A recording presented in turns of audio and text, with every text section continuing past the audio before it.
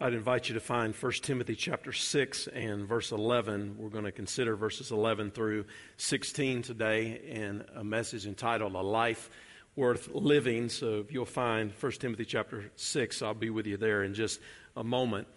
As we look around at all of the problems that are easily identifiable in our culture, we see that there are foundational problems that are resulting in these symptoms that we see. People offer all sorts of solutions to problems in our society, problems among children, problems among our government, and all these problems have one fundamental solution. That is a spiritual solution that is to be found in Christ. And this spiritual problem that we have that needs the solution of Christ also results in family problems. And nearly every problem in culture is tied back to a deficiency spiritually, a brokenness spiritually, a separation from God spiritually that foundationally affects families. And men are absent in many families. Families are broken and struggling, and no solution will ultimately solve the problem other than the solution of the gospel, which is our hope in Christ. And as we think about what it means to live a life worth living, we recognize that God is calling us to something that is different from what we see normally around us in the world. Character is a term that is in and of itself morally neutral. It's comprised of moral qualities that are distinctive to an individual. So when we talk about someone's character, we have to put a modifier on it to determine what type of character it really is. Character is used to describe a person's most prominent attributes, the things that result in our lives because of who we are. It's the sum total of who we are. And ultimately, our character is not defined by how we project ourselves to others. It's not even defined in the way of what I think about you or what you think about me. My true character is known by God. And when we use the modifier good, as in good character, we're referring to admirable character. We are referring to something that we would want to emulate, something that we would want to practice, and we're conditioned often to define ourselves, first of all, in terms of our accomplishments, rather than in terms of our character. Isn't that interesting, that when someone asks us about ourselves, we want to find our identity in what we do, rather than who we are? Not that what we do is unimportant, but it's first our identity in Christ and our standing with Him, our relationship with God. And it's not our accomplishments that ultimately define us. It's our character that ultimately defines us. Character is the foundation which defines who we are and is how other people would describe us who really know us. And character also determines what we will become.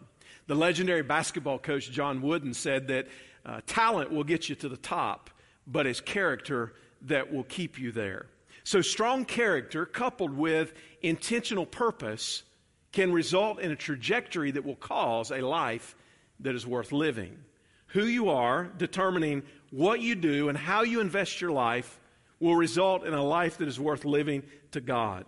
1 Timothy is referred to as a pastoral epistle. Paul instructed Timothy regarding the assignment that Timothy had to serve the church at Ephesus. And in chapter 1, he greets Timothy and then warns against false teaching and then begins to emphasize good doctrine. As he progresses through the book, in chapters 2 through 4, he declares God's desire for people to be saved, and then he goes into some specific instructions on how the church is to organize themselves, and particularly how leadership is to be exercised within God's church in an orderly way that would honor the Lord and advance the church. When he gets to chapters 5 and 6, he's giving guidelines for relationships within the church. And then in chapter 6, Paul warns against false teachers who do not agree with sound instruction. He also warns against the issue of finding contentment or placing our faith in money. He said you got to look out for these things in the world, because if you're putting your trust in riches rather than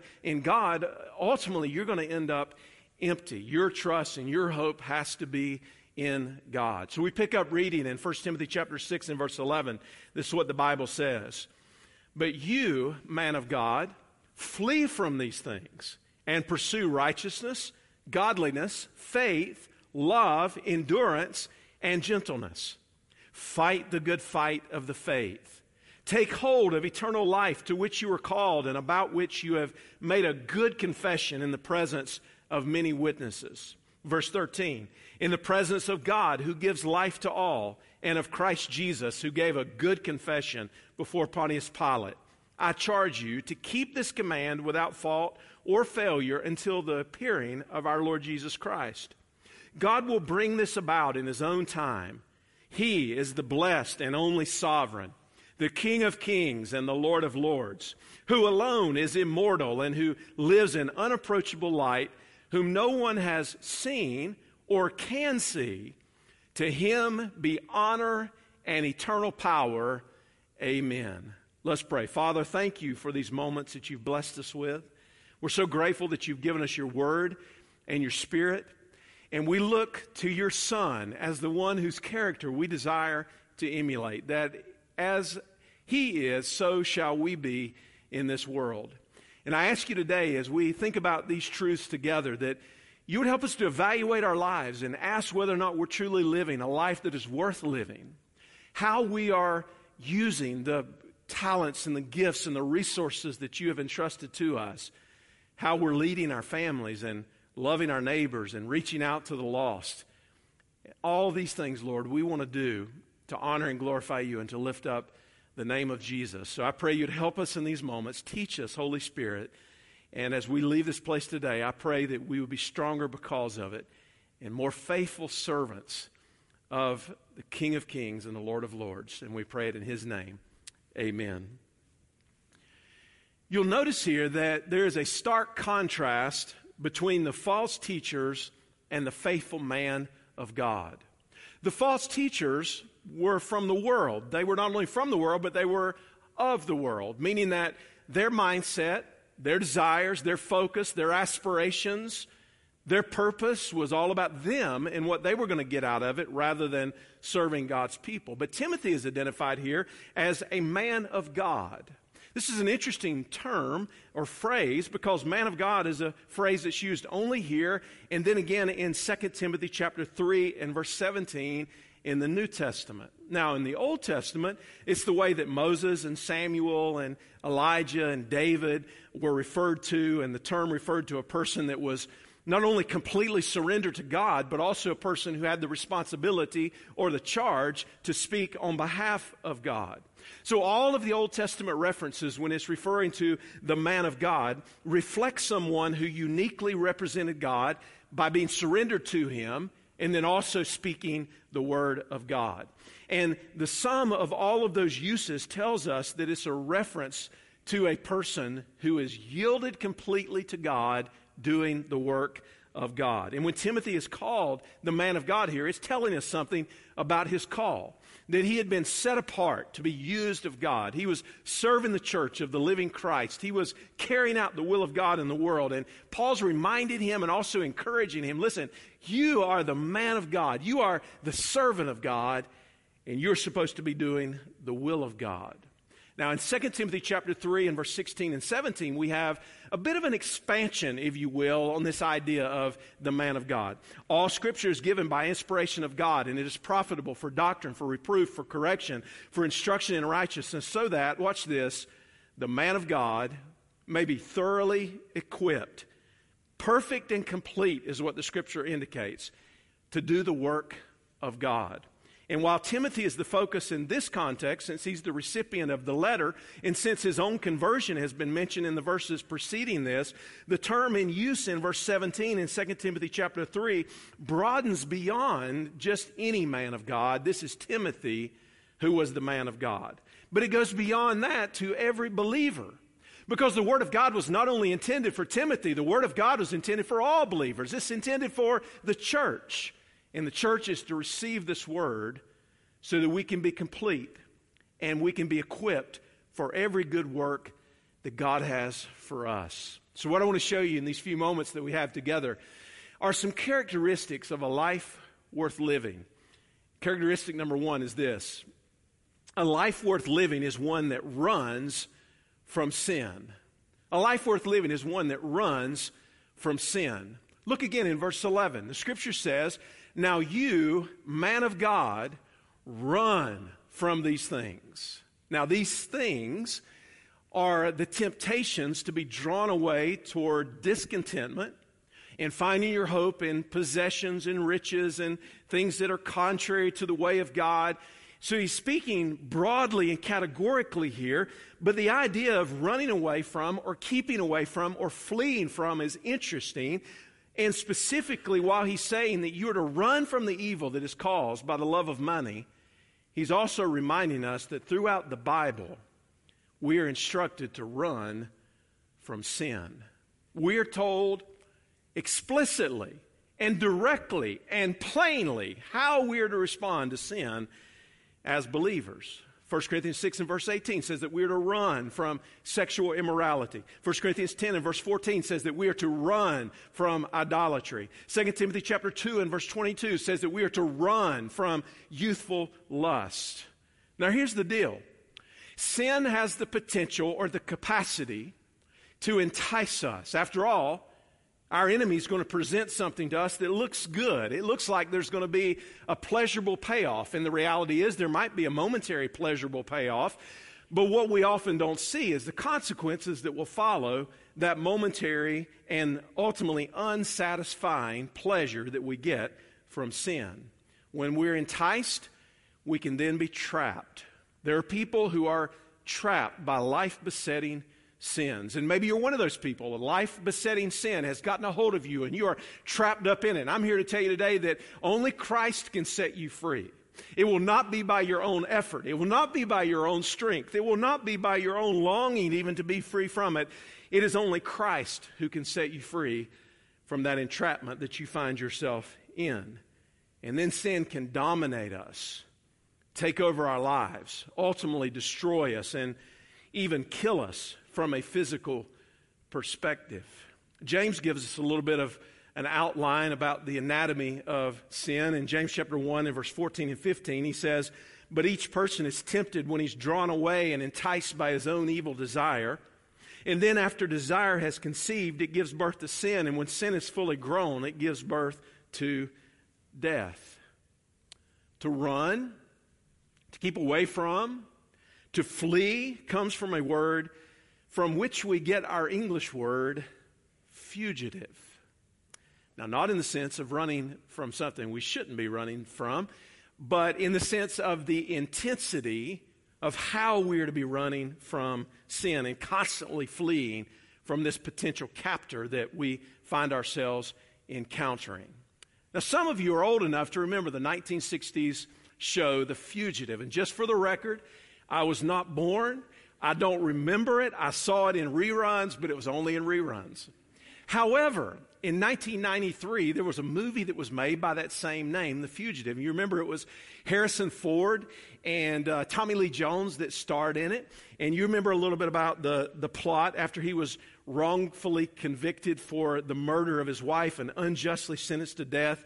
Dr. Richard Kimball, who was a Chicago vascular surgeon, escaped from custody after a bus and a train wreck. Now, if you saw the movie, you remember when that bus hit that train and split it in half and it rolled down the hillside and there was fire, chaos ensued. And the doctor realized in that moment this was his opportunity to get away from his potential captors who were led by the U.S. Marshals. And the way that he fled, the only way I can describe that is it was pandemonium. I mean, you remember he jumped over the waterfall. I mean, there were all sorts of things. It was total chaos. But what he was doing was he was doing whatever it took to get away. And this is the picture that I have in my mind even as I think about what it means to run from sin. The Bible does not say, take your time when you encounter sin. The Bible does not say just meander along when you encounter sin. It doesn't say just leisurely move away from sin at your own pace. It says to run, to flee from it, to get away from it. What does fleeing from sin look like? Well, I think it's radical, and I think it requires a total commitment. The example in the Old Testament that comes to mind is the example of Joseph in Potiphar's house in Genesis 39. When Potiphar's wife propositions Joseph, first he flatly refuses her, and then when that's not enough, she grabs hold of his garment, and Joseph takes off running Now, that doesn't seem very dignified that a grown man would run away from something, but in that moment, that's what he was willing to do. He was desperate as a man to do what God wanted him to do. And friend, if you're going to run from sin, you've got to be desperate in your life to do what God wants you to do. You can't be drawn away by your own affections. You can't be drawn away by sin. You can't be tempted by the things that seem pleasurable. You have to have a complete and total commitment to say, I'm going to honor God. Whatever the cost is, I'm going to honor God. And when we encounter dangerous circumstances in life, we certainly try to get away from them. We recognize the enemy. We run from the enemy, and we do not compromise. Is your life one that is characterized by running from sin or entertaining sin and compromising? Characteristic number 2. A life worth living is one that pursues holiness. Now watch this. We're not just running from something. We are running to something. Now here's the lie the enemy will tell you. If you are totally committed to God and you are sold out to Him and you love Jesus and you run away from sin, you're giving up something that you deserved. God's just a killjoy. God just wants to take the pleasure out of your life. It's not worth it. That's what the enemy wants you to believe. But what I want you to understand today, that whatever it is that you're running from, whatever it is that you're fleeing away from, whatever it is that you are getting away from as quickly as you possibly can, it pales in comparison to the treasure and the blessing that God has for you. To be right with your Creator, to know the one who made you, the one who created you in His image, to be in right standing with Him, to know that His hand is upon your life, that His Spirit is pleased with the way that you live, that your life is consistent with His Word. There's nothing that this world has to offer that can even come close to what God has for you, if you will run to Him and pursue holiness. To pursue is an eagerness and a diligence in going after something. Not only will we be known for what we run from, we will be known for what we run to. Jesus said in Matthew chapter 5 and verse 6, "Blessed are those who hunger and thirst for righteousness, for they shall be filled." Hunger and thirst is a metaphor that doesn't resonate very well for us in our prosperous Western context. Most of us haven't been very hungry or very thirsty without being satisfied very quickly. I was in Peru just some weeks back, and the Venezuelan refugee crisis there is profoundly problematic. People who are not able to get the basic essentials and necessities of life are doing whatever they can to get their family to a place where they can find provision. I was talking to one young man who had been trained as a nurse. He'd worked as a nurse in a hospital in Venezuela. And when the crisis got to a breaking point and he couldn't take it anymore, he rode a bus for 8 days to get to Lima, Peru. He said in Venezuela that it was only possible to maybe get enough food for a day in the area that he was in. He said you do well to get food for a day. He said, but here we can get food for a week.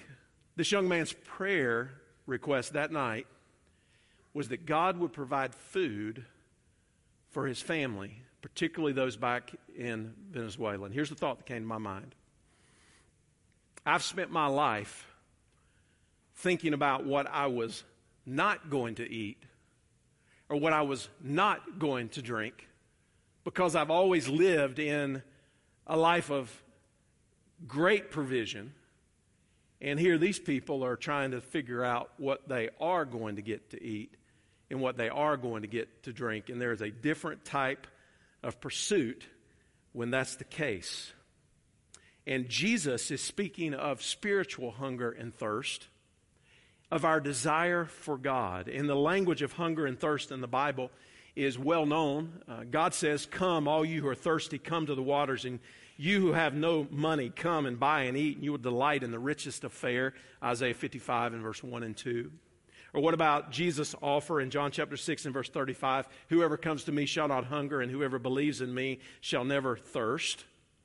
So to hunger and to thirst for righteousness means that we should eagerly pursue righteousness, that we should make it the aim of our lives to pursue this godliness that God has for us. And Paul lists 6 character traits that are to be pursued. The first that he mentions is righteousness. This does not refer to our righteous standing in Christ, which we receive at salvation, but outward righteousness. So think about it this way. He's saying, because you are righteous, you need to pursue righteousness. Because you've been given the gift of salvation by God and you have right standing with Him, you're to pursue righteousness in your life. Because God has saved us and made us righteous in Christ, we have a different kind of pursuit in who we are. Godliness can be translated God-likeness, a basic reverence toward God. These are inward qualities that result in outward action. Godliness is the desire to honor and exalt God in everything. Now, if someone were to describe your life, and they were to ask just, hey, tell me what he's really like. Hey, tell me a little bit about what she's really like. What would be the response? Would in those adjectives or those descriptions of your life, would anybody say, he's a godly man? She is a godly woman. You understand, godliness is not reserved for some super category of Christian. This is not just for the missionaries or those who would serve in vocational capacities in the church. This is for every Christian every day, that we are to be godly and we are to pursue godliness. And that should be the very nature and character of who we are in Christ. Faith is dependability. Because of the faithfulness of God, we can be faithful and trustworthy toward Him. Love is an act of the will where we love God and we love our neighbor as ourselves, and we even love our enemies because God has first loved us. And then he mentions endurance. Endurance is to be able to bear up under something. It's to be able to stand up under the load and to keep on pressing forward, whatever the obstacles are in our lives. To endure is to be able to stand strong through trials and difficulties. And let's just be honest, nobody likes trials and difficulties. We don't pray for them. We don't long for them. We don't joy in them usually, although we should because of what God is doing in us. But here's the beauty of it all. If you've been a Christian very long at all, you can look back in your life and you can see where God has been faithful. Even when you were faithless, God remained faithful. And you endured a particular hardship or difficulty or hurt or experience in your life that you would have never wanted to come about. But you look back and you say, my God was faithful to me. And because He was faithful to me, I'm going to be the same way in my life. I'm going to be faithful to Him. And you can see how you push through those obstacles and you push through those difficulties and you remain faithful. And you lived out your faith in Him, and you endured even through some dark days of your life. That's the kind of life that we are to be pursuing in righteousness and holiness. And then he mentions gentleness as well. I'll just say, if you want to understand gentleness, understand Jesus. Jesus spoke boldly, clearly, consistently. Light encountered darkness when Jesus spoke, but He did it with a gentle spirit. Which one of these characteristics do you need to grow in?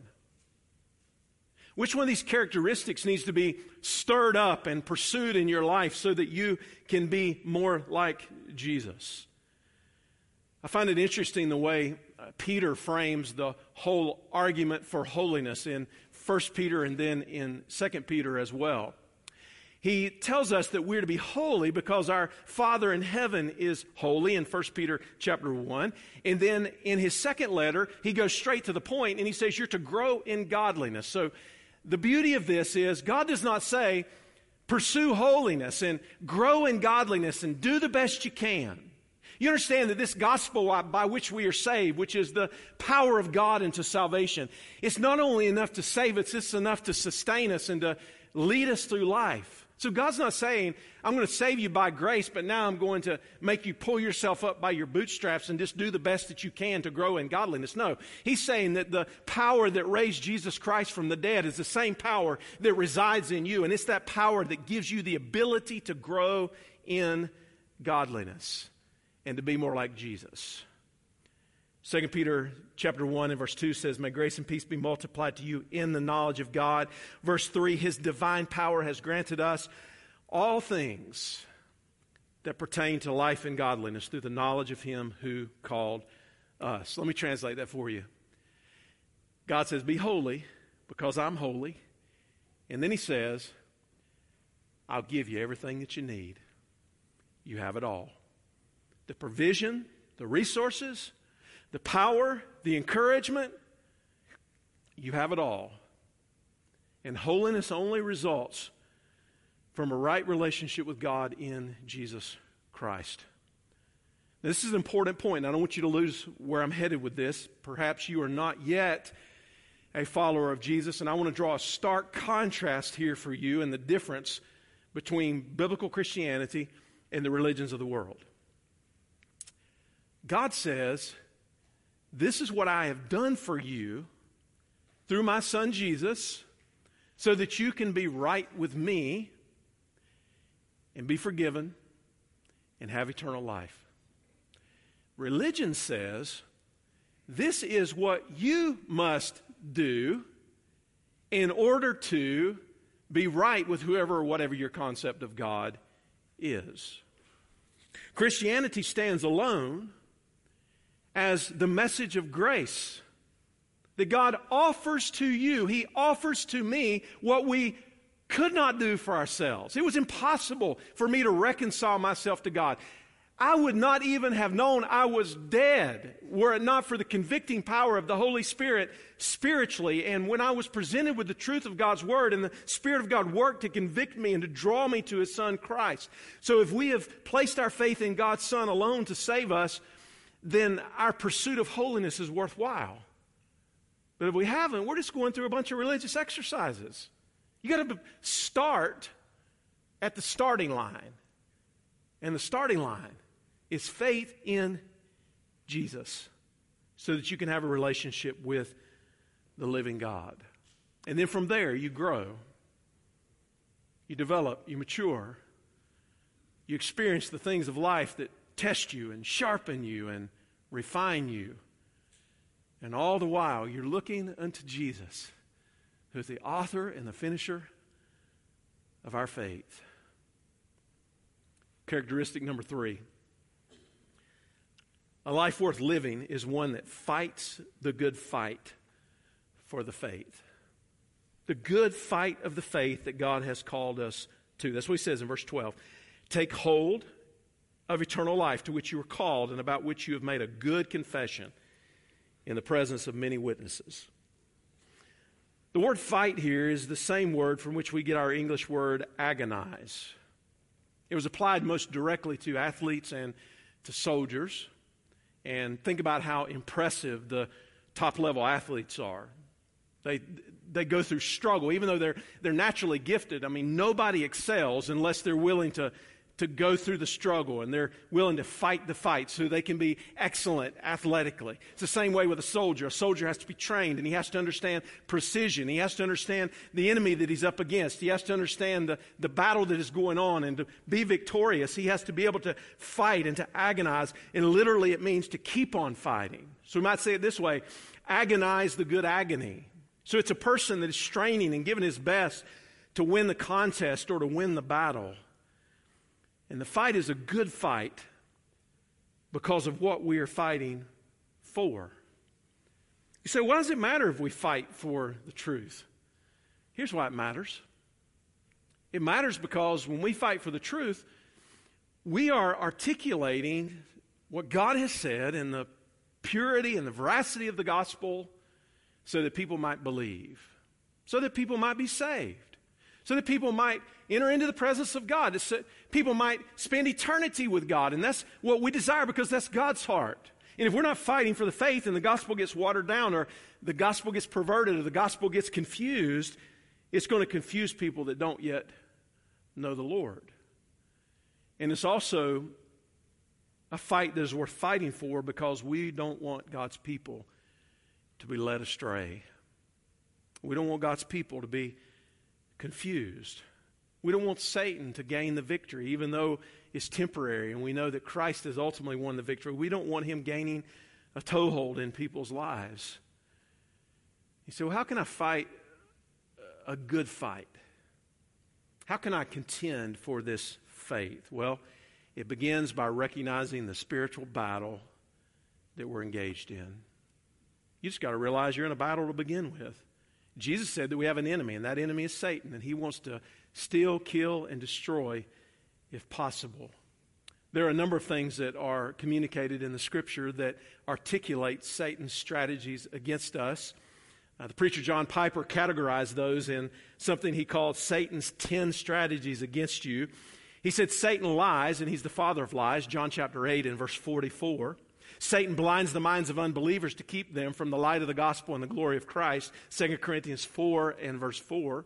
Satan masquerades in costumes of light and righteousness, 2 Corinthians 11 verse 13 to 15. Satan does signs and wonders, 2 Thessalonians 2 and verse 9. Satan tempts people to sin, Matthew chapter 4 and the temptation of Jesus. Satan plucks the word of God out of people's hearts if he at all possibly can, Mark chapter 4. Satan causes some sickness and disease, by no means all, Luke chapter 13 and verse 16. Satan is a murderer, John chapter 8 and verse 44. Satan fights against the plans of missionaries, 1 Thessalonians chapter 2. And Satan accuses Christians before God, Revelation 12 and verse 10. So the summary of that is that he does whatever is necessary to draw people away from God and to confuse and to confound, to blind, and to destroy and kill if possible. Paul wrote in Ephesians 6 and verse 12, "For our struggle is not against flesh and blood, but against the rulers. It is against the authorities, against the cosmic powers of darkness, against evil spiritual forces in the heavens." The reason that we are told that we need to fight the good fight of the faith is because we're engaged in a battle and we have an enemy, and there are spiritual forces of darkness that are coming against the spiritual forces of light. And in the midst of all this, we're to be good soldiers for Christ. And a good soldier has to have the equipment that he needs both to defend himself and also to be the aggressor in terms of promoting and living for and contending for the truth of God.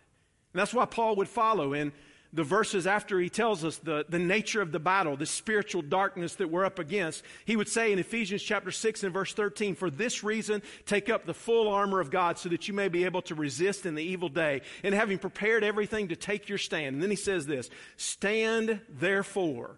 He's talking about driving your stake down and saying, I realize the battle that I'm in here. I am a representative of light because I follow Jesus, who is the light of the world, and he has said that I am the light of the world. So therefore, I'm going to stand with truth like a belt around my waist, verse 14.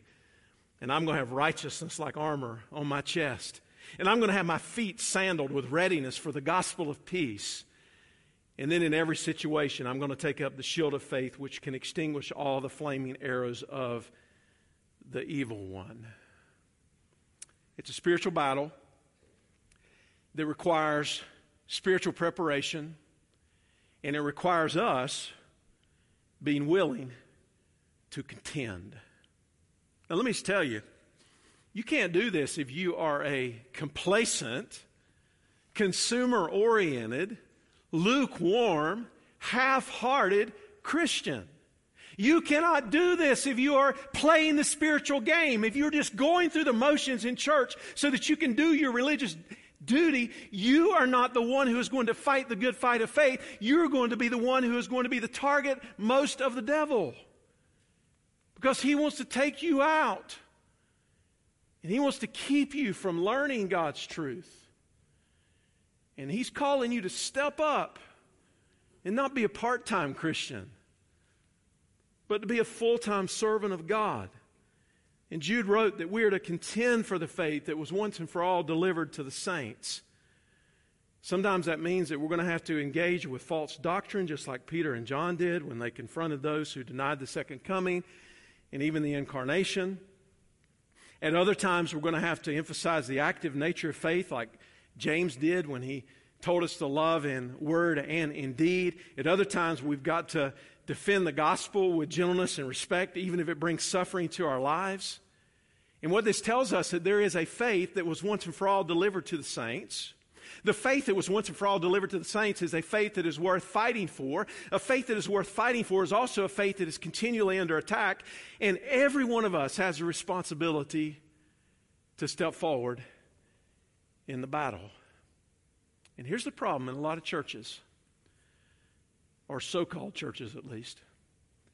There are a lot of people that think they're smarter than God is. So they say things like this. Come on, people, we're in the 21st century. We've got to modernize ourselves when it comes to this particular moral issue. Come on, people, this is about our personal rights. This is about what we want. This is about our convenience. Come on, you can't be stuck in this ancient book. Oh, there's some religious principles here that you can live by. There's some things that you can draw truth from. But we're smarter than God. Some of this stuff, Paul just said that. You don't have to worry about that. Paul said that. Jesus didn't say that. Paul just said that. And all of a sudden, what happens is we put ourselves in a place where we're sitting in judgment on the Word of God rather than the Word of God shining light into the reality of our lives and our need for Him. But I remind you, this is nothing new. You remember what happened in the garden? The fundamental problem was this. The question was asked, did God really say? It's a foundational problem. Has God said? And it's the question that continues to be the question. And that's why the Bible is continually under attack.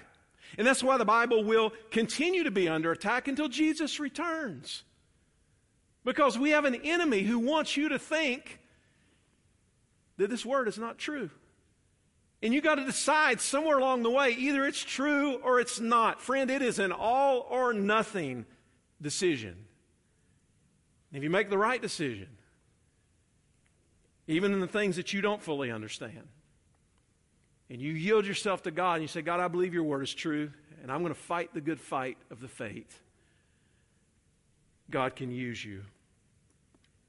Stephen Cole wrote this. He said, the history of the Christian church consists of repeated battles where the enemy introduces destructive heresies. Those heresies are confronted, and the truth is clarified and proclaimed. That's what Paul is doing in 1 Timothy. Many other New Testament letters have the same polemic thrust. The great church councils and creeds, while not carrying scriptural authority, were attempts to correct false teaching and to set forth sound teaching. That's what Paul's trying to encourage Timothy to do, and that's what he's trying to encourage us to do. And along the way, we're to take hold of eternal life. What does it mean to take hold of eternal life? First of all, what is eternal life? Well, Jesus defined eternal life as knowing God the Father and His Son, Jesus Christ.